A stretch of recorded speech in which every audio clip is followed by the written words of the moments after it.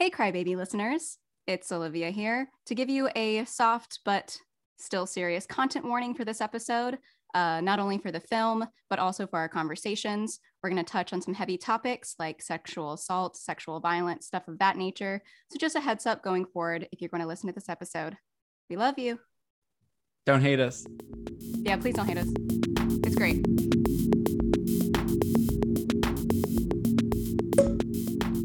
Hey. There we go. The sense of release and relief. Release. The Yeah. sense of release. Honestly, yes. Whew. All right. Hello. Hi. What's up, guys? Hi. Welcome to another episode of the Crybaby Anime Club. Today, we're going to be talking about Belladonna of Sadness, which, woo! I'm sad. Yeah, it's kind of crazy how it does that to you, huh? It's very But heavy. it's very heavy, but I'm very excited to talk about it. It's kind of a cult film at this point. For a long time, no one really had access to it, but it got re-released in 2016. And now we are able to partake in the experience. And yeah, heavy and crazy and weird, but still a monumental film, in my humble opinion.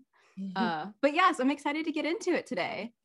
So before we dive right in, let's have a fun opening exercise, which go around the circle and share 2 truths and a lie. No, I'm kidding.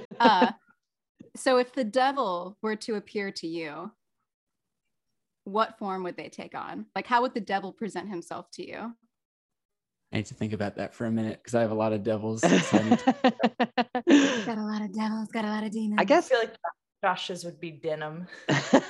I'm just imagining the character from My Hero, the best genist. I'm just Oh my imagining gosh, that. yes. I guess I could go first. So I've had some like pretty intense fever dreams in my day, where I wouldn't consider like what presented itself to me as the devil, but like just kind of like a malevolent spirit or something of the sort. Like I've had 2 very like intense dreams that I could recall in my life. And one was just like this like old kind of like almost potato sack like looking like old ass sage kind of person that like just took me on some like fucking like journey through hell type thing. And then another Hello, one Dante. right.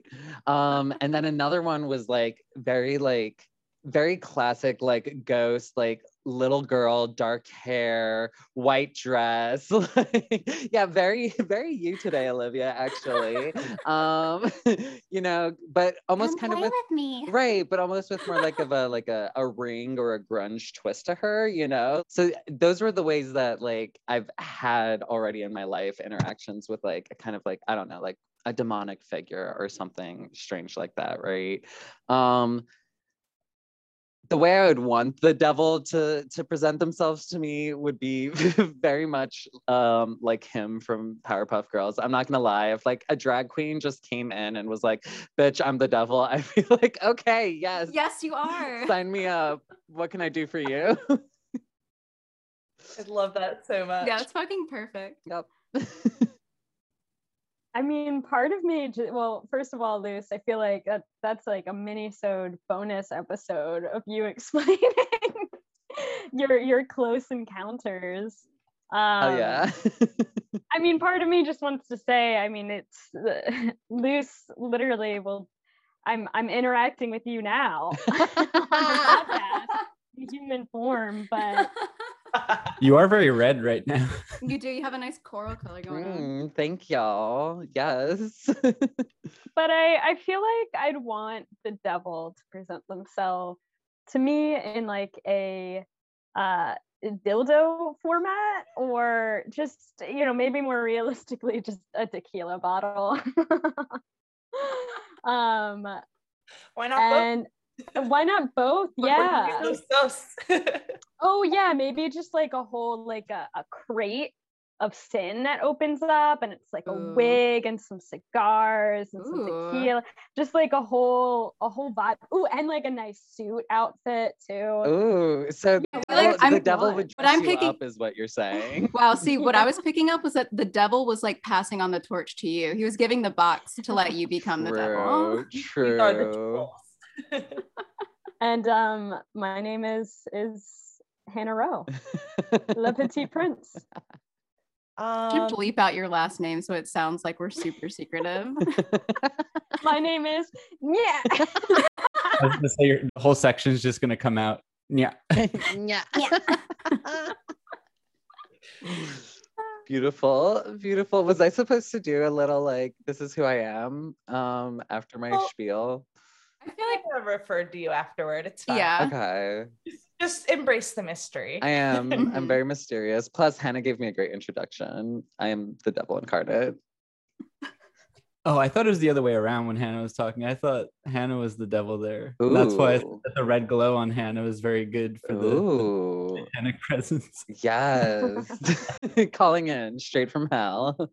Yeah. Sorry. Let me send this email real quick to some humans. Hey, sorry, I Gina. gotta ruin someone's life real quick. And sent. Anyway. Who's next? MK, did you want to go? Yeah, sure. So I'm MK, and I feel like because when you first said the prompt, the first image that kind of appeared to me was like a plant. But I also feel like that's a little too literal in this world. But then thinking about it more, I think that I would probably like if the devil were to present themselves to me, it would probably be in I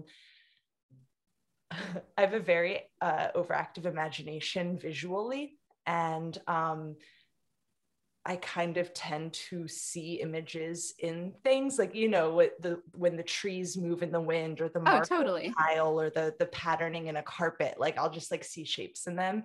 So I feel like should the devil ever present to me, it would be very much like inside of these like textured patterns, so it wouldn't be like a literal physical form, but rather like an impression appearing that would probably be like only I can see. I could totally see that happening to you, not gonna lie.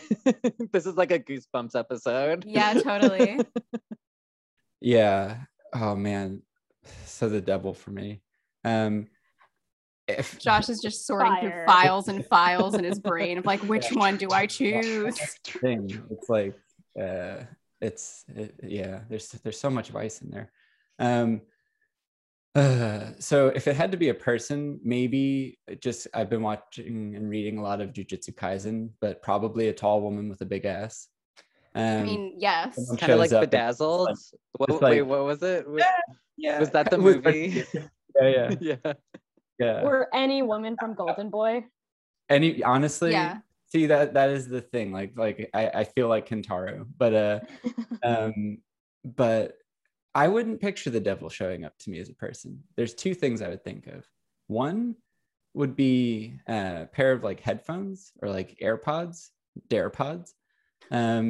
because you could put them in and someone's whispering in your ear. They're changing. Don't do this to me. They're giving you things like, you know, they're not like, they're so present that you can't see them, that they're like ingrained. And like, so that to me would be one way that the devil would show up, because I do a lot of listening to things. So I feel like there's sound.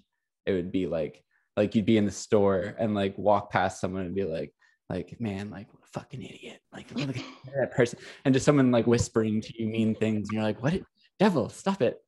But then the other one, I think, I mean, MK joked about denim, but I think I do think that fabric is a way that it could show up, because in terms of like capturing you and like changing like desire and like your mood and like, oh yeah, like if you slip on a good piece of clothing that's like the right fabric and everything, you feel transformed. Oh yeah. Like, I think that's part of the devil thing, is like the transformation that happens when you make that pact. So I think it'd be very Kill la Kill. Yeah. Oh yeah. So for me, it would be either headphones or fabric. You know, it's kind of funny too, because like I I feel like when I think about how the devil would appear to me, because I always think about maybe the goal. Well, if we're thinking What of the a devil, ridiculous opener. I know, right? We're going right into crazy town. We're doing it. Like if we're thinking of like the devil as in like, oh, spooky, scary devil, and not like how other interpretations of Satan is just like, you know, justice and individuality and stuff, which we'll obviously like get into. But if I think of like the devil, I would think of him as like trying to like trick me in a way, which is not that hard because I feel like just be hot or just be the cutest thing I've ever seen. And I'm just like on your side. Just like the tiny cutest like Like a little bunny? talking animal bunny. Yes, like a rabbit. Like if a little bunny was just like, hi, I'm Satan, I'd be like, yeah, oh my God, like come hang out. I will be with you till I die. I would die for you. Oh my On God, the my alternative, liege. my liege, yes. Or alternatively, I'm just picturing like Madeline Kahn in like an all red dress and like a long cigarella, and then we just like hop in a car like Thelma and Louise style, but we don't die, like we fly in the car, and it's just like a crazy fun thing. I love this. Yeah, I don't know. It's an interesting opener for a very interesting film. I just want to say everyone's was so on point. Like everyone was totally. like a perfect caricature of who like that if that devil like if the devil just shapeshifted and appeared to you in like that very personalized way. I feel like we captured it, y'all. Yeah, I appreciate the how people were into using the idea of like the devil not really appearing, but like using a vessel to make his message clear. That was cool. But yes, so we're talking about Belladonna of Sadness. So a little bit about this. So yes, Belladonna of Sadness, or Kaneshimi no Belladonna, or Tragedy of Belladonna, was directed by Eiichi Yamamoto and produced by Osamu Tezuka and Tadami Watanabe. It was written by what? That's the manga artist. Yeah, it is. He did Astro Boy, which is like incredibly famous, all of his manga work. So it was written by Yoshiyuki Fukuda and Eiichi Yamamoto. And then the music, which is so sick, is by Masahiko Sato. And yeah, so the production company was Mushi Productions. Its original release date was June 27th, 1973 at the Berlin International Film Festival. And then it released later in Japan on June 30th, 1973. And I quote from the website, Eiichi Yamamoto's Kaneshimi no Belladonna was cause for some irritation, since the film was listed as animation and was thus evidently mistaken as family entertainment. The audience brought their children, but instead of a, quote, Japanese Disney, end quote, they were shown an unbridled medley of sumptuously sexual images. While audience members left in droves, it was not enough for a scandal. Oh, They're kids. So the film was Belladonna burning, and everyone watching the film got the Satan in them. Dude. Can Can you imagine? I'm just imagining if this happened today, it wasn't enough for a scandal. If this happened today, this shit would be all over Twitter. Like, have you seen Baby Boss or Boss Baby? they're kids. What the fuck? That's insane to me. That's just crazy. Yeah. Wow. Yeah. So for a quick, well, the most basic summary I guess I could give of this film is Jeanne, a peasant woman, makes a pact with the devil to get revenge on the lord of her village, a man who raped her on her wedding night. So it was inspired by Jules Michelet's, son French, Jules Michelet's 1862 book, La Sorcellerie. And it is the third and final film of the Anime-Rama trilogy. But this was the only one of that series that was not directed or written by Osamu Tezuka, because he left in the early stages of development to focus on his manga. And he resigned from the company Mushi Productions in 1971. Belladonna pushes the aesthetic of its predecessors into an entirely new realm. It has a really cool cast, which I listed them in my notes, but I'm not going to read all of them. But I do want to talk about one cast member in particular, and that is Tatsuya Nakade. He voices the devil. He's a badass and an incredibly famous, like, talented actor who's garnered a lot of awards and a lot of recognition for his work. He's like a trained Shakespearean actor. He's done it all: stage, film, all of it. Not only is he like a super famous actor, but Tatsuya Nakade trained a bunch of other super famous actors, including Koji Yakusho, who voiced Kumatetsu in The Boy and the Beast. Wow. Nice. Yeah. Isn't that crazy? Wow. We just did that. The That was literally our last. I know, right? It was fate. It's a pure connection. I saw that and I freaked out. That's incredible. See, this is why I couldn't put this on the shared notes. I couldn't let you guys just be knowing this. I had to blow your minds with that. Yeah. Can I explain that really quickly? Sure. Well, Olivia put together some shared notes, added her hot takes to it, quickly deleted it, and added a section in that said, if you're reading this, you shouldn't be. If I had to guess who's reading this right now, it's probably Hannah. And just continued to shame me. I was like, it doesn't give a fuck. But she I was felt seen. looked. You're right. Exactly. I felt seen, and I continued to read all of your notes. Yeah. It's just crazy because like I like blacked them out. Like it's almost like I took a black Sharpie just electronically, but I took a black Sharpie and just crossed out all this stuff. But yeah, beneath it was like, I know you're reading this. I know you are. And you did. And I was right. And so I feel very validated, vindicated. But yeah, isn't that kind of insane? I had like no idea the connection of that. Like he trained him, like he trained a bunch of other people too, but like we just did that. That was our last episode. And he trained him. And Koji Yakusho is like also a very successful actor. Like that's crazy. And we talked about how much we love the voice acting. Yeah. In the last movie. Yeah. I just thought that was so freaking cool. The depth was great, like in this. Oh yeah. Definitely the best. I also just have to say that like as we get closer to 30, I feel like the new subtweet is just commenting in a Google Doc and just like oh, did you see that? Whoops, my mistake. Didn't. Wow. Wow, Josh, everything out of your mouth just now was garbage. Zing.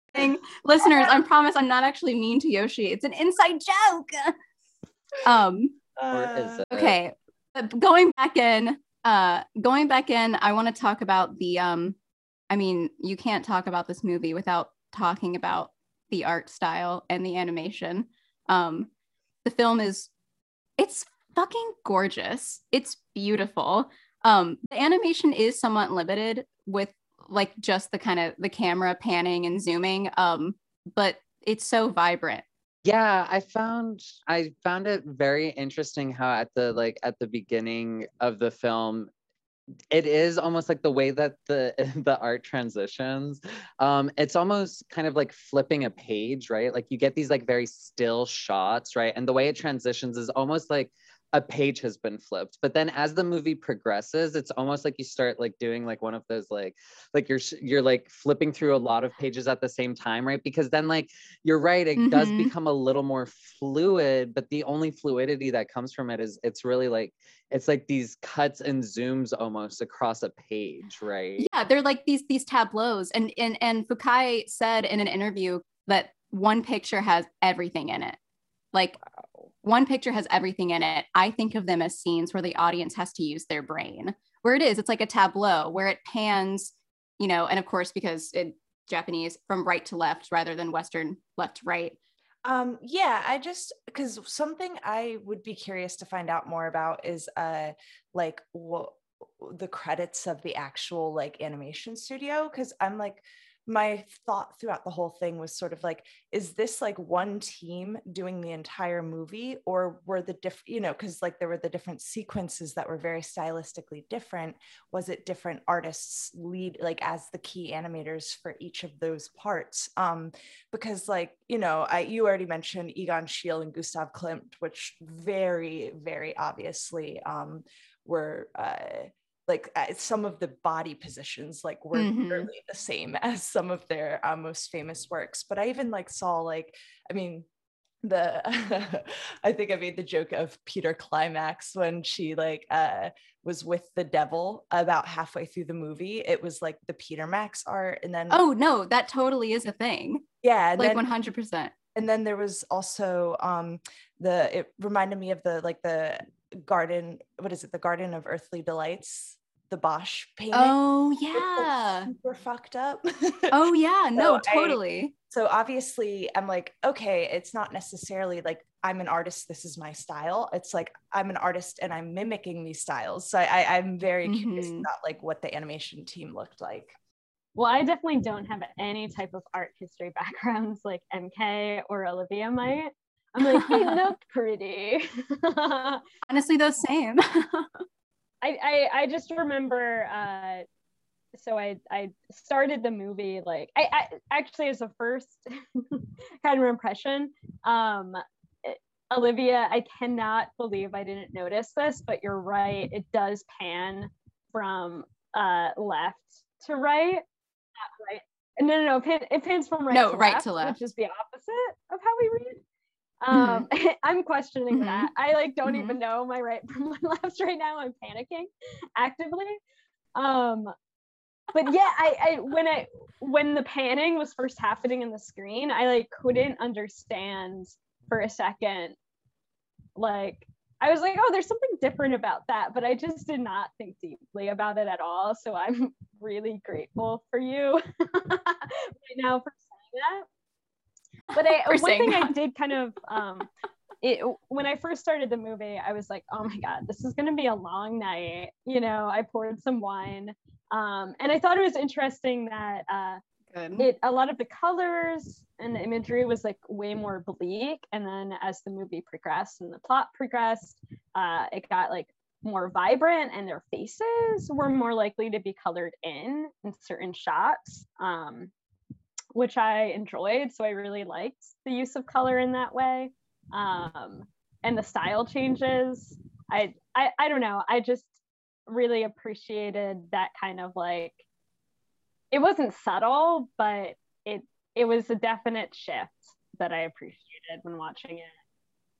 So I guess redirecting back to Josh, what you were saying, this is not only is it based off of, you know, La Sorcellerie, but it also is like, you know, the Tale of Joan of Arc. I mean, in the end, she gets fucking burned at the stake, you know, like this is, I mean, her name is Jeanne, you know, like.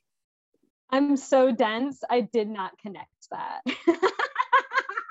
That's why I was saying like, y'all, this was like, I mean, my first time watching this, I felt like I was being, I really fell into it, right? Like, I feel like I was being led on this journey, but because it was like just such like heavy and very explicit material, right? Like, it was also like, by the end, I felt exhausted because I felt like I digested not only like, I digested art, I digested music, I digested like the messages about the story, I digested the story, right? Like there was like all of these like elements about it that I felt like by the end of it, I was very like, whoa.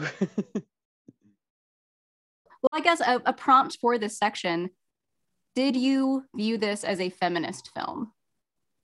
I'll go first. You're not coming in on the hot seat. I'll get to the feminist thing in a second. I wanted to go first on this because I probably have the most basic opinion, to be honest. So I'm like, let me go in first, and then other people will hop on with better takes. I did, you know, I had no clue what I was walking into with this film. Though I do appreciate the warning you gave, Olivia, prior. So I felt like I knew something. Honestly, we're like, there's some harsh content at the beginning, and I'm like, oh, yeah. Okay, there's rape. Like, it's like the first thing that crossed my mind. Yes. And I remember it was just like super, you know, harsh, kind of like religious themes in the beginning. She's getting assaulted continuously. She's having a really, honestly, Jean, fuck Jean is my hot take. It's just, yeah, Jean was not, she was really like, at the beginning, we had an intro opener where it was like, I'll give my life to this, you know, like marble face in my bathroom. But like, she was really doing the most for Jean, and Jean was like, he got his redemption arc. I really loved that. I sympathized at the end. But he was doing the least, and that's so fucking typical. But anyway, I did like, you know, I was like, oh God, like, is this really just going to be about Satan seducing her, and her life is only gonna get more miserable. And then the twist that happened where she's like, okay, Satan, whatever. And you know, Satan's like, okay, like anger really isn't that bad of a thing. And I kind of was like, Satan has some hot lines in this movie. But then like the twist happens where she's like, oh, I wasn't alone. Like I was surrounded by nature and all of those items. And then she's just having a good time for the second half of the film. And I'm watching it and I'm like, oh, I'm finally having a good time. And I keep thinking they're like the rug is gonna get pulled underneath me. And no, it doesn't. Like, not really. I'm just like, yeah, I'm having a good time. Like, go Satan. Like when I'm watching this film. And it really, like, that whole orgy scene, which I just really laughed at a lot of the images. I love the turtles 69ing each other. That was really a good time for me, I guess. But yeah, I feel like she took control of her own sexuality and was like, no, like, you know, fuck the divine right of the king. Like and finally was having like pleasure with sex. And I really enjoyed how kind of seamless, like I didn't notice, even despite how overt it was, I didn't kind of notice it until she was helping the townspeople. I was like, oh, she is like healed. Like she knows the past, has not forgotten it, but is really like healing and gone into her own power. In terms of the question of is this a feminist film or not? I said, you know, to me, it's like you could argue it is, you could argue it isn't. I don't know. I'm personally just going through a phase where I'm like, you know, I don't really need that title either way. Like she's a bad bitch and I had fun. Can we use that as the tagline for this episode? She's a bad bitch and I had fun. I think to my quick answer to like the is it feminist or not thing is, well, did it pass the Bechdel test? No, just kidding. I actually sat here to be like, oh shit, did it? And I like sat here and thought, I'm like, no, she definitely talks about really Jean not like enough a lot of the time. It's what, a 50-year-old film, and it's kind of hard to take our modern idea of feminism and apply it to something that is from the early 70s, because feminism existed then, but it like the texts and the language and everything was very different. And like, it's like, oh, are we arguing feminism back then, feminism now? And I agree that labeling things kind of just makes it complicated. So I think we can argue the merits without arguing the label. Luce.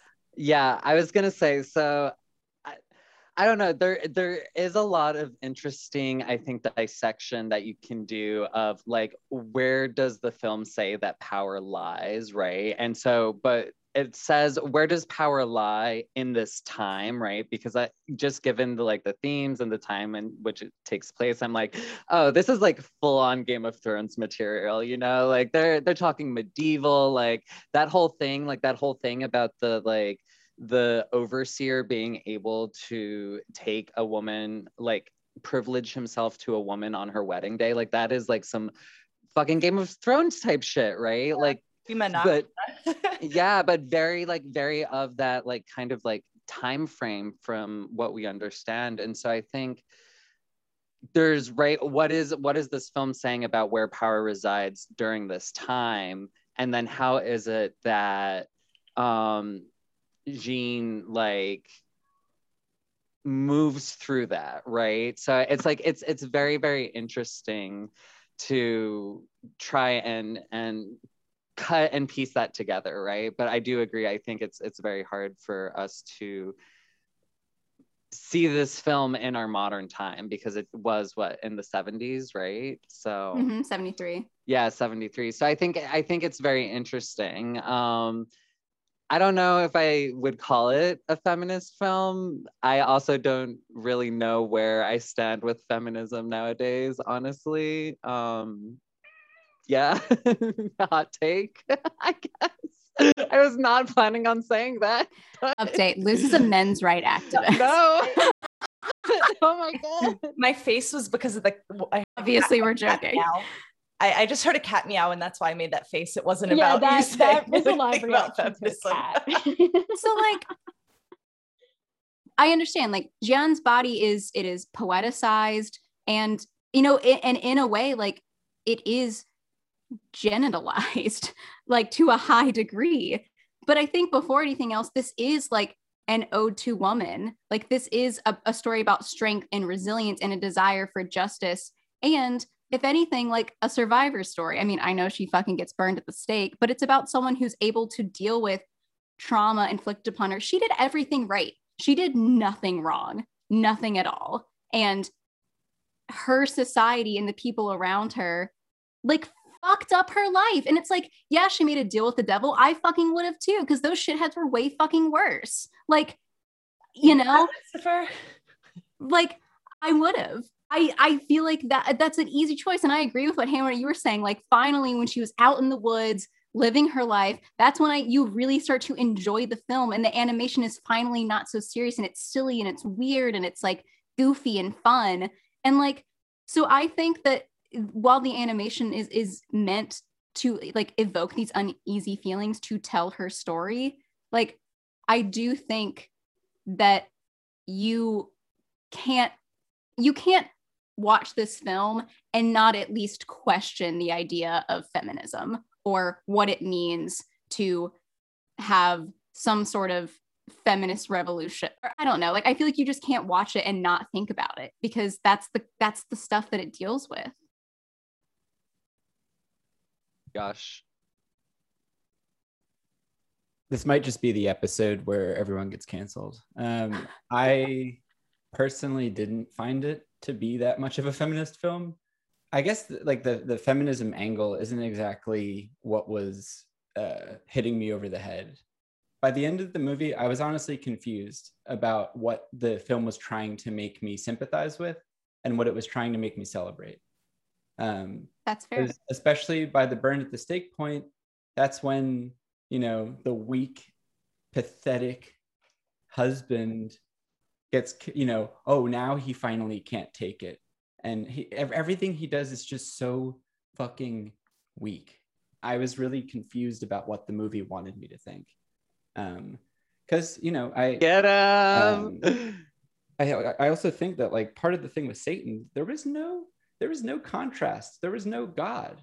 There was only the God is dead. Humans are the ones that are his name and are oppressing you. There was no actual opposition to Satan. And like, I thought that was kind of like, it was like this weird, like, oh, the humans are bad, Satan's going to come and help me. But there was no, like, I just felt like there was a lot of imbalances, and that the path that she took and like what ended up happening kind of just felt, I don't want to say forced, but like, for me, I would agree that it is forced. I would just so say you can say that. It was, thank you. I give you permission. For me, in terms of like autonomy, I don't know how much autonomy she expressed, because I think when she was being the most expressive, it was channeling Satan. But channeling Satan, or Satan encouraging her to become her true self? Look, I'm up next on Stack. I don't care if you all want to respond to Josh, because I'm up next. To the point of, is she autonomous? Is she independent? Is she channeling her own power?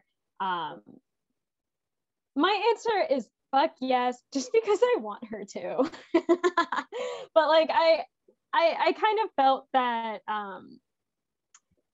there was like a shift between her being tortured and then her and Satan just being like, you know, his first line is, "I am you." And I don't know, I think I really took that line seriously when I was watching the movie.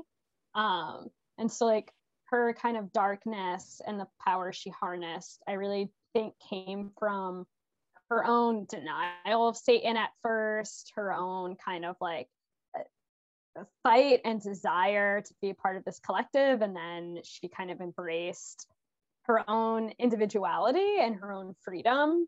And I really do think that she was expressing autonomy, and maybe I can't articulate why, but I just think that cave scene, I really felt like she was walking into her own power.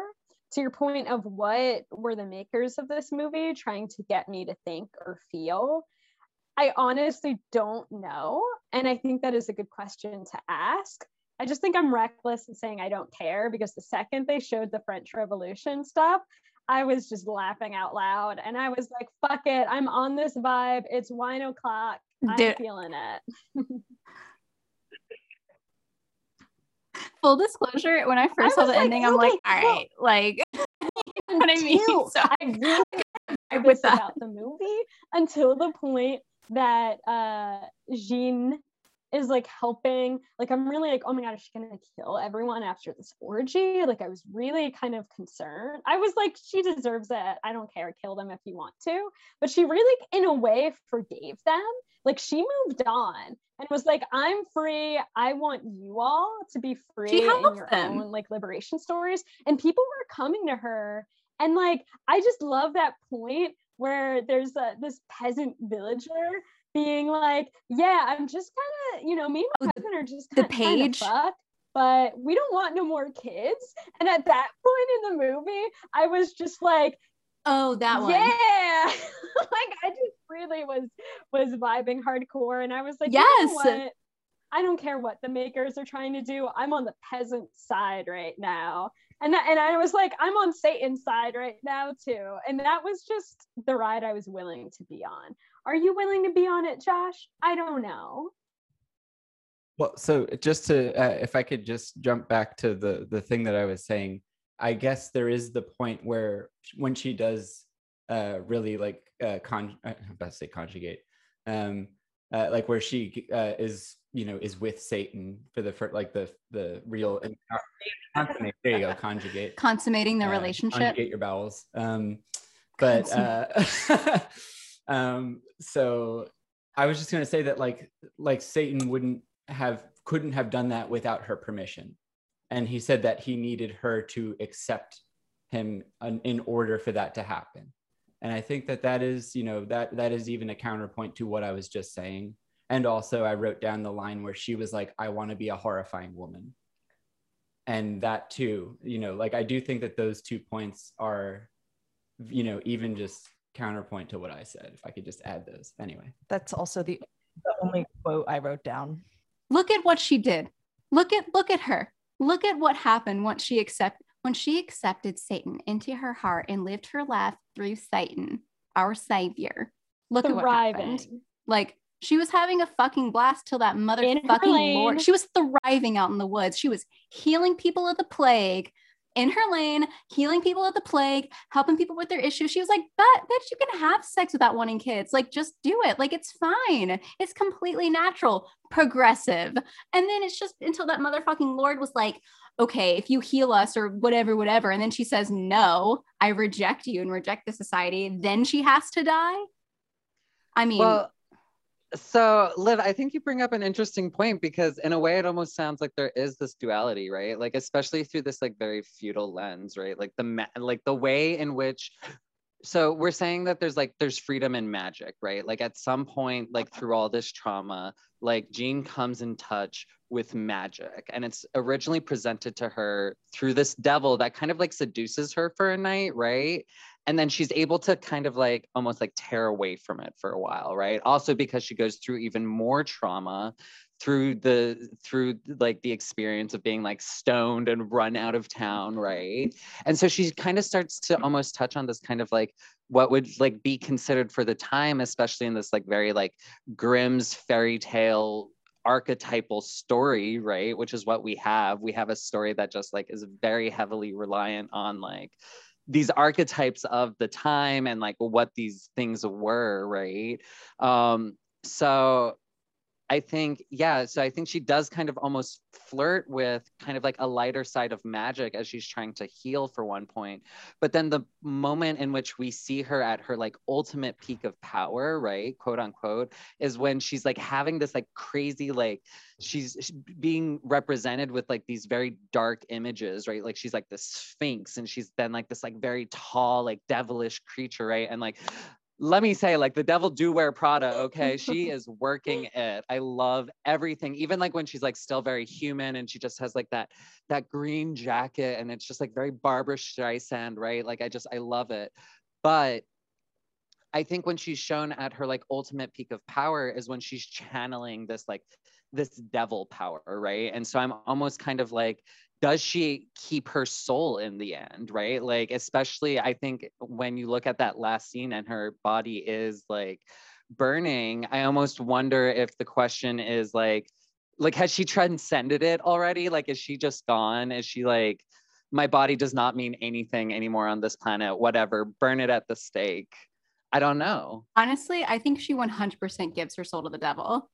There's that scene. So there's the scene where he seduces her and she says, you can have my flesh, you can have this rotting flesh, but you can't have my soul because my soul belongs to Jeanne and it belongs to God.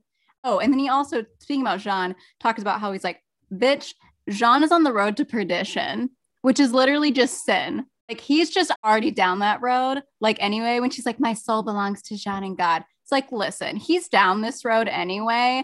She still doesn't give him her soul, but she's like, okay, you can still take my body. But he's right. Like, and to be fair, I agree with all the stuff you're saying. Like, I have some small gesture sympathy for Jean, the husband, because, obviously, like, that is tragic. Like, the person you love is raped on your wedding night. Like, that's traumatic too. Obviously, like, no match for like the shit that Jeanne is going through. Like, that's awful. But I understand like why he would feel troubled and traumatized by that too. Then again, he also becomes a fucking drunk and like beats her and shit, which like obviously not cool. And yeah, he gets his redemption in the end. It's like, all right, buddy, a little bit too late on the timing. Like, still happy he went for it, but it's like, buddy, come on. Like, even when she comes back and he's like, let's just forget this ever happened. And it's like, listen, I know like the human instinct is to like repress and forget and shit. So I think she does sell her soul to the devil. And I honestly don't think that's bad. Do I think it was a little bit forced? Yeah, her circumstances were fucked. And again, if I was given the choice, everyone else in that society were such fucking shitheads. Like, the devil seems like the better option. I think it was. I would have done it. And even if she had to do it because of her own trauma, and that's how her whole transformation and like metamorphosis happened, and like that's what it was rooted in, I think it was worth it. I think she made growth. I think there was growth that happened. Neoliberal way of choosing. It's like, oh, you have a choice between this and death. So you could choose. You have freedom employment to choose or death. You want. Employment or starvation is a really fair choice under capitalism. Or employment and starvation. Good point, Yoshi. Yeah, I guess there you quick go. Point on I guess the feminist discussion. I mean, I think it's just feminism is flawed. Our definitions have changed. Feminism has changed. White feminism is not a useful thing to have. What I actually think perhaps what feminism was supposed to do, and what I do think this film touches on, is a question of liberation. And I find it very, I mean, maybe it's because it's like, I'm a 90s kid, I'm very used to queer coding of characters as well. So I think it's maybe really easy for me to sympathize with someone who would make a deal with the devil, because it's like my entire sexuality is painted as something that should bring me to hell. And so with that, I always find it very interesting, the links that are made between, say, inner witchcraft and that of rebellion, and that of also seduction and pleasure. And I think the second half of the film really embraces seduction and pleasure, even in the first half, the only time she really seems to be enjoying sex is it's a weird sex scene I don't like, and it's multiple sex scenes that the consent is questionable with the devil, but it's the only time she seems to be experiencing pleasure. They don't show that with her and Jean until the second half of the movie. But I always think it's really interesting that like if you're a lot of these kind of Protestant quote unquote older Christian values were that of pleasure being, combined with the sin or something. And I just find it very fun. Maybe like my kind of mindless embrace of her character in the movie has to do with almost like this, because they want healthcare for people in America, I have to be labeled as like a socialist or something. And it's like, well, first of all, I am a socialist. But second of all, it's like, if I wasn't, fine, just call me a fucking socialist anyway. If that's what it takes, then I'll take on this title, So I think I'm just really keen on if you're gonna make me a villain, then I'm just gonna embrace that villainy. And I think there's like a Saul Alinsky quote out there, speaking of socialism, that's like, I'm gonna absolutely mischaracterize this quote, but it pretty much is the effect like, let us not forget the first kind of like really great organizer, which is the devil himself, who rebelled against God and won so much that literally, won so much through this battle that he won his own kingdom. So let us not forget the first original person to rebel. I was literally fist pumping while you were saying that. Loved That's fantastic. I do think, well, for one thing, about when she does have the sex scene with Jean toward the end, that's also the point where she's like having sex with anyone who wants to have sex. Like it's kind of like when she's reached this peak of like freedom. So it almost feels different than like their married life prior. I also think my thought on Jean, he's a piece of shit.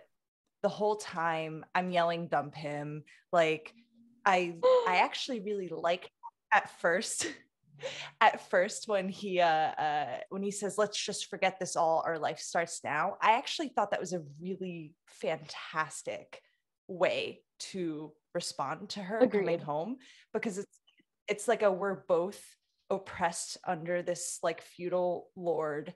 We can't do anything about it. Like, I'm so sorry, but now we can start our life, right?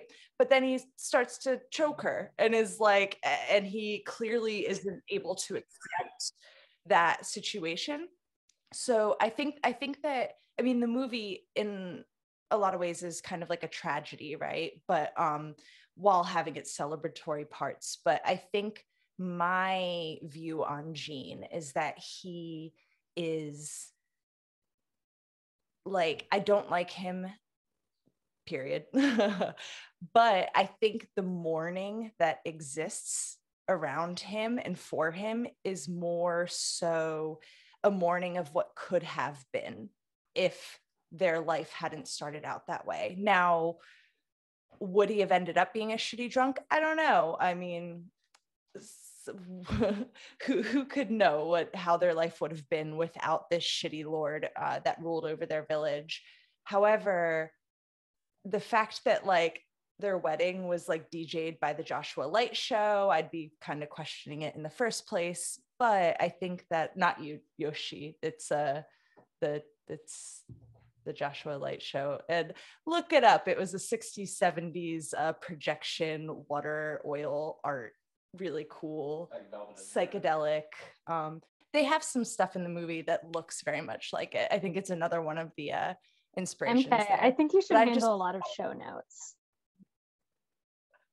I mean, that's the whole time, like, it was almost, so the movie was very hard for me with all of the sexual violence, but the way that I handled watching it was a mix of, because I'm taking Japanese lessons, so it was a mix of just listening to the Japanese and trying to understand it, and just being like, oh, that's clearly a reference to this artist, like, and trying to just focus on the visual language of the movie. But yeah, that was my thought about Jean, was just like, I think we can mourn the relationship that could have been had they had not been living under those circumstances. But as it played out, I don't even, and Josh and I were talking about this earlier, that it doesn't even necessarily feel like a redemption, because it came so close. Like, you know, as the Catholic, or one of the raised Catholics in the room, I really thought when she was being brought up to be chained up, to be like up on the cross and like burned, right?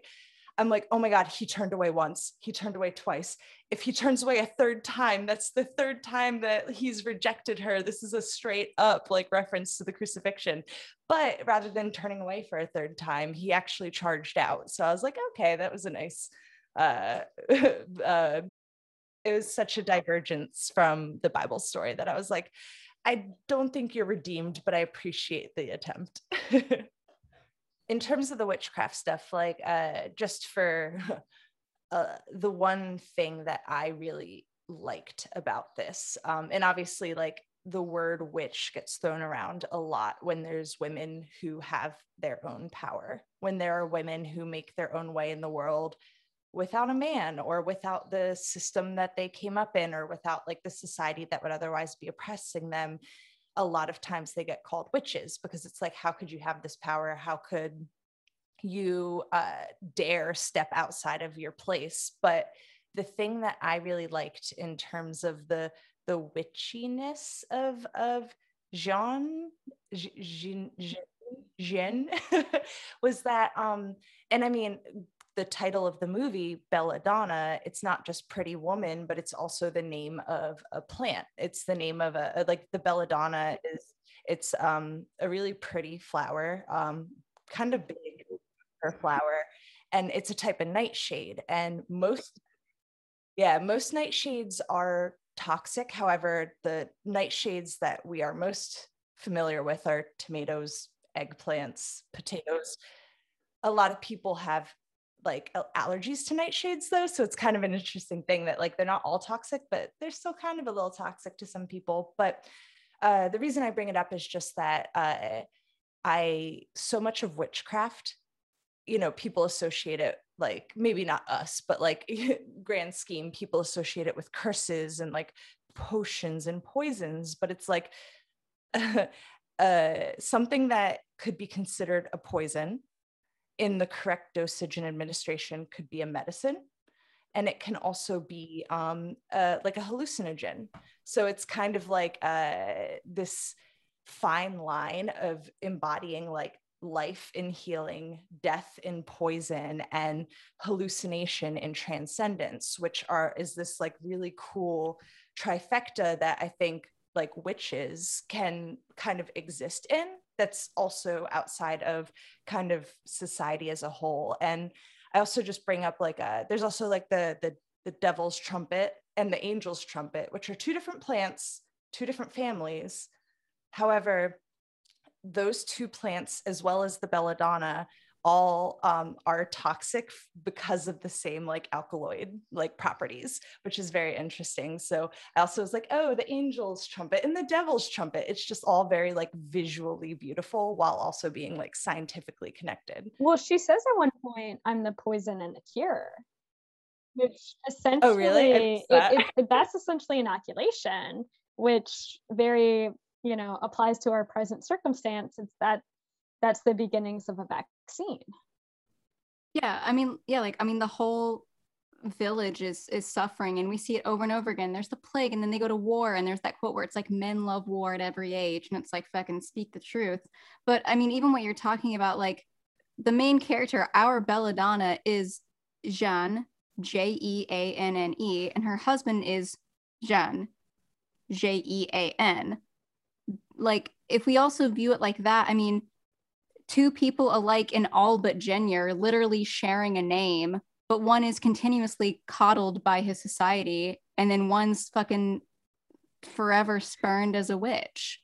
And like, what choice do you have when you've been called a witch the whole time to say like, okay, I will be that witch. If society forces me into this, I will be that, because that's all I have left to become. Even before, like, you know, she became the money lender, and she had control over the town when the men were at war. Like like she had her textile business. She had these fabrics she was selling and she was doing great. But because her business was doing great, everyone's like, oh, she must be possessed by the devil. And it's like, heaven forbid a woman be good at her There's job. a lot about power and title. I mean, they were in a sense.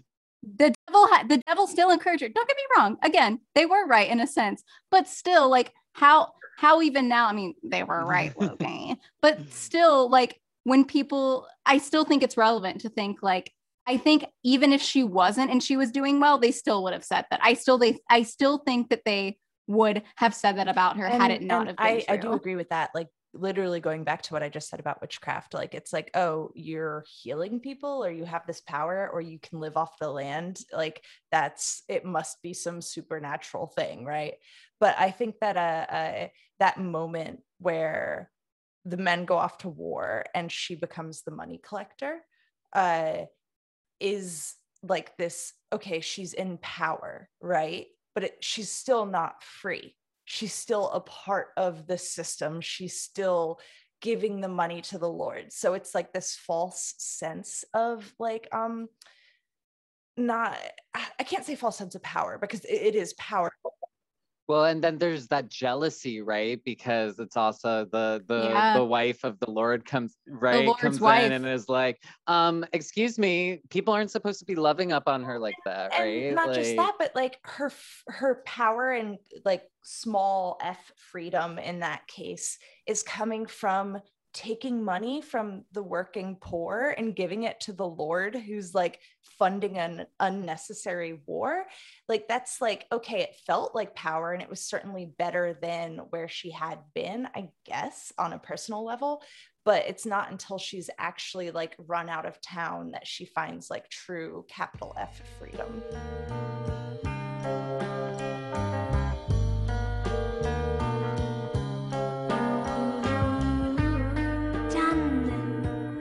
I love the music. I think it enhances this film in a way that is not only super fun and silly and goofy, and like I love this like hella 70s soundtrack. But I do think that it accentuates the feeling of it. I think it reinforces the feeling of love and melancholy and the violence. I think it's very crucial to telling the story. So I want to hear you guys' thoughts on the music. It is definitely is it Masahiko Sato? That's who did it. I think that the soundtrack, I mean, it reminds me so much. There's just like this whole period of library music, which is its own rabbit hole to fall down, where like there was just these people who became kind of notorious composers that would make music for like NFL, like there was just so many things, and it was literally library because they would record stuff and it would just be pulled from like it was a library for other people to use in media. But there's this whole world of experimental music and also just like this sort of light, fun jazz funk that I think like this really plays into. And I mean, original copies of this go for over $2,000. So it's definitely sought after for the material pressing, you know, like the original pressing. It's still available in print, but yeah, it's definitely my favorite of the soundtracks. I just don't think it worked for the movie, but I loved it. Yeah. I feel like, I don't know if I have a similar opinion to Josh in that I feel like the music definitely did add to the film at times, but I do think that at times it was just so hard to focus on each of the aspects as separate pieces, right? And I think that at times watching the film, I felt overwhelmed because there was like, I just wanted to listen to the music, or I just wanted to see the art, or I just wanted to like kind of pay attention to the narration. And I think at times, because the music was so fantastic, it took away from my ability to focus on how it was interacting with those other elements of the story. I still haven't listened to the soundtrack just like as a like listening through the soundtrack, but I do agree. I think it's amazing. I think it's beautiful. And I think it's a lot of fun. But yeah, I'm not quite sure where I land with.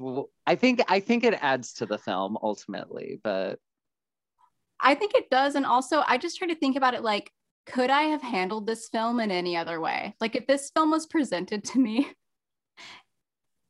even more seriously without this fucking crazy, like, 70s organ-filled prog rock, like, wow, wow soundtrack, like, could I have been able to handle it? Like, I feel like, no.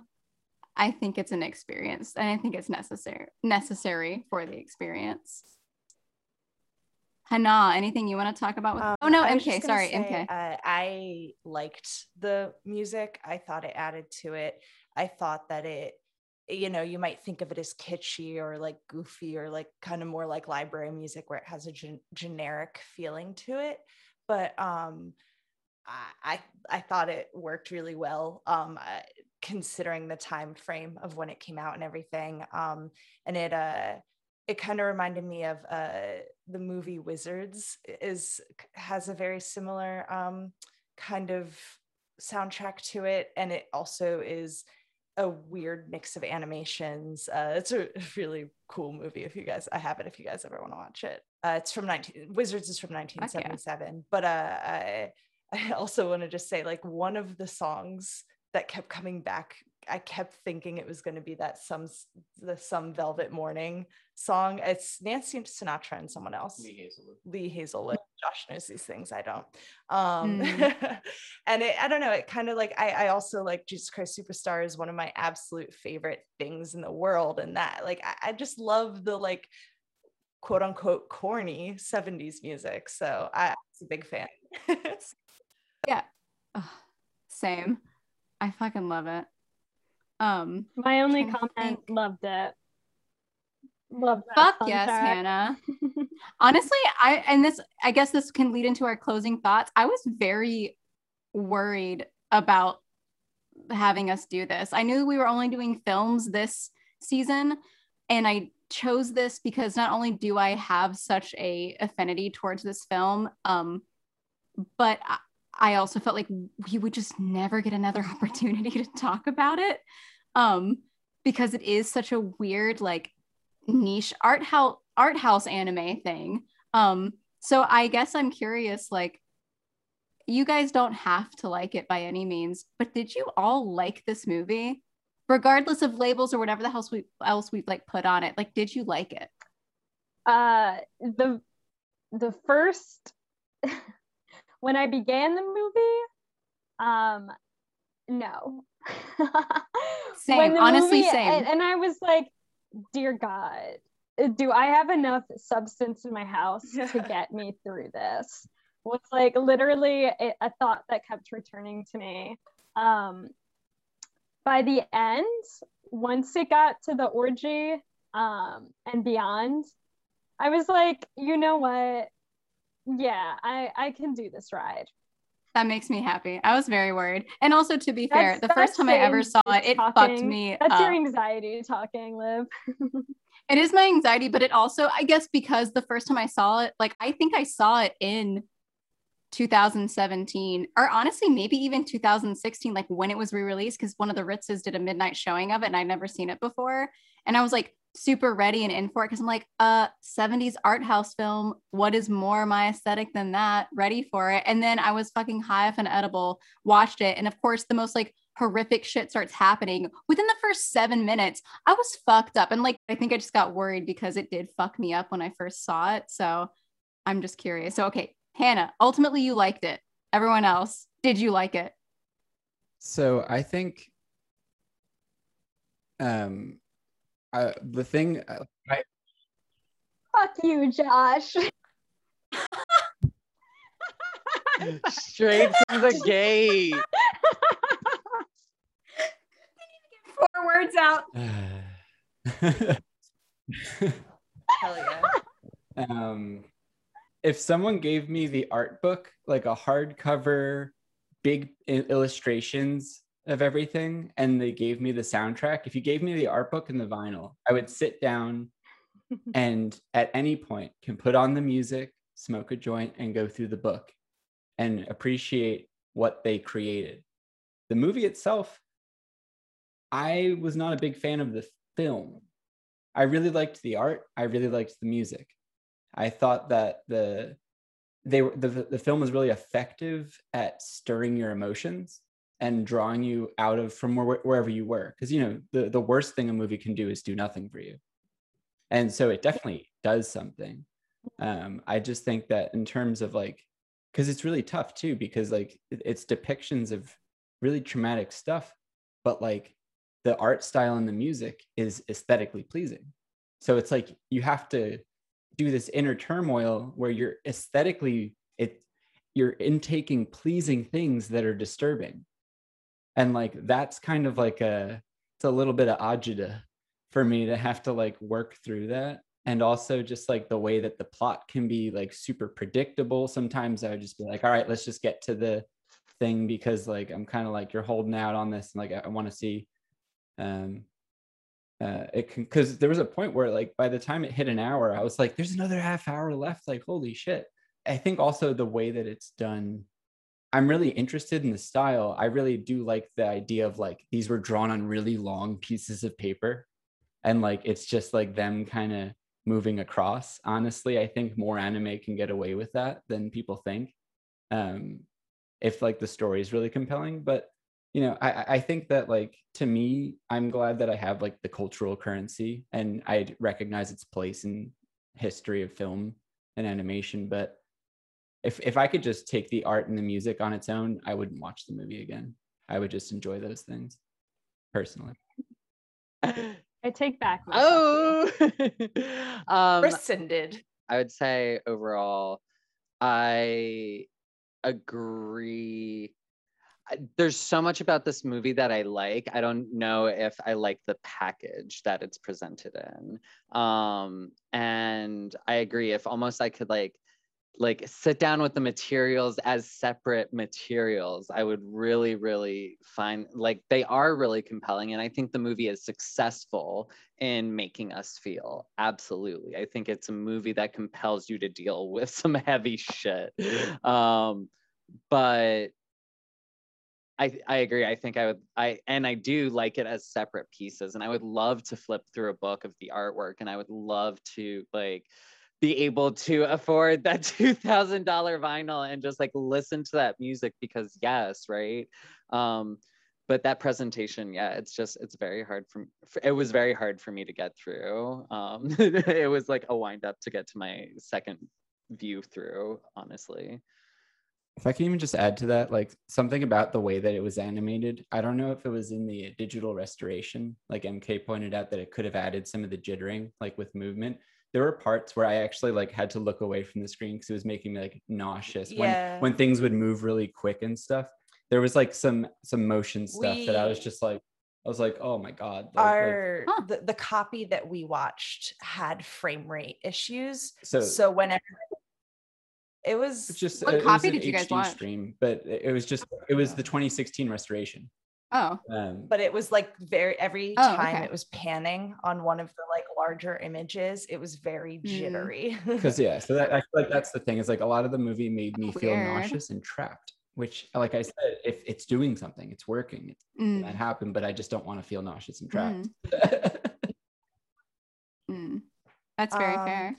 So did I like it? Yes. Would I watch it again? Yes. I think that we can all share that it was really difficult. I think for the first 25 minutes, my forehead was just permanent wrinkles. And like, I think I just had a scowl on my face. Like I was just watching it like, just like upset and like thoroughly not enjoying it. However, like I said, I just kind of more focused on like the art and the beauty of the animation of it. I actually not just would watch it again. I think I want to watch it again because there was just so much in the animation I found very inspiring, because like animation is something I'm interested in, but it's always felt really out of reach. But seeing this done in the way that it's done and how few actual individual drawings there are for an hour and a half long movie was kind of inspiring. I think that yeah, similarly, I would love to have an art book. Like I kept finding myself being like, oh, if I was watching this on my phone or my iPad, I would be screenshotting parts of this to like have as like a phone background or hang on my wall. Like like my high school print out every image I find on Tumblr. Like feelings were coming back because of that. I'm also like, you know, stereotypical as it is, I'm like such a sucker for Art Nouveau and like Klimt and Klimt. Yeah, yeah. But Same, honestly. I think that the two kind of things that I wanted to just mention were, I loved that her hair color changed the whole time. Like she had every hair color. Like it was amazing. I was like, hey, relatable. Like I just loved that it was like constantly shifting. It was a lot. I think this is crazy because obviously I love this movie for many reasons. And I don't hand out any of my socials, like social networking stuff for any of this stuff, and I'm not going to now, but even that, a lot of my social networker stuff is inspired by this movie. I love this movie, but at the same time, still agree with like everything people are saying, including you, Josh. Kidding. I'm not trying to single you out, but yeah. Belladonna of not dumping a shitty dude. But it's like, I think it's important to know, I guess, in closing thoughts, wrapping up this episode, like, while I have such an affinity for this film and always will, and I still agree, I agree with literally everyone's take about how they feel about it. Like, I'm happy, MK, you think that you want to watch it again. I'm happy, Hannah, you're like, yeah, fuck, this was great. I'm rooting for her. Who gives a shit? Love it. And I'm also with the same side of like both Luce and Josh of like, you know what? Parts of me, like, I have watched it multiple times. If you told me that I would have the first time I saw it, I would have thought you were lying. Like, you know what I mean? And it's also crazy because I think this is the oldest piece of animation we've covered on this podcast. So this also in and of itself is a very different episode, I think, because we're not dealing with a lot of the modern anime that we are usually talking about. This is kind of like a weird deep dive into like old style animation and like what that means and how it's presented and how we view it now, because this is definitely a 70s ass film, whether it's the soundtrack or even how it's animated. I mean, 70s films, even live action ones, are known for their prolonged long shots that like, do they have a purpose in the film? Yes, they do, because they're in it. But this is the oldest animation that we've covered, and I'm happy that we got to, because I, again, don't think we would have had the opportunity to do so. So I appreciate you all watching it and being able to talk about it. And sorry I made you watch it so many times. Thanks, though.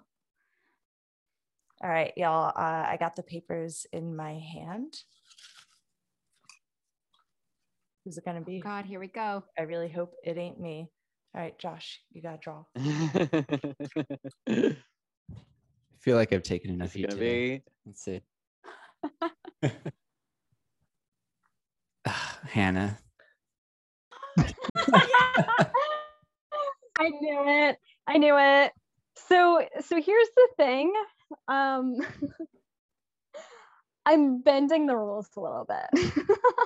No. Lou says no. No, you are not going to bend the rules in 3 minutes. Showed up late. Hannah. Needed to send an email. Was going to bend the rules.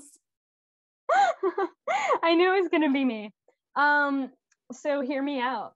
The movie I want to pick is actually an anime that condensed itself into 2 separate movies. And y'all are going to hate me, but it's about damn time. Madoka Magica.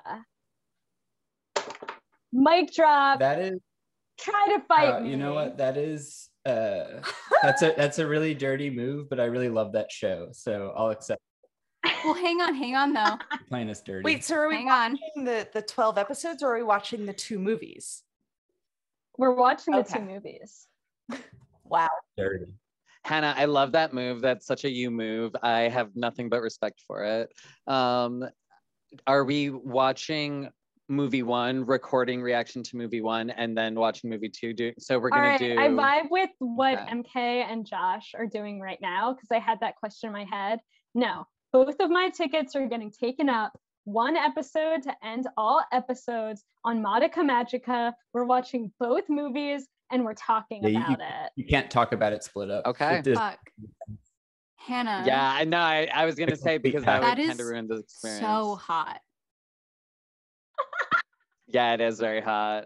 It is very hot. That's why I said No, nothing and but you know what? respect for it. Part of allowing it, this is because we've done this before, because we did Evangelion and the Yeah, movie. because I made you guys watch the movie as the So- final episode. So we watched, what was that? Definitely not 26 sorry for episodes that. And a movie. So this is good. This is kosher. We could do this. True. Also, I've wanted to talk about this show. We got this. Probably since we started the podcast. So Definitely. And that's Belladonna of Sadness, everyone. Thank you so much for listening, Crybabies. It was a fucking hell of a watch, but thanks for listening. And we hope you enjoyed as much as we did. Signing off for now. Until next time. Okay. Bye. Bye. Mwah!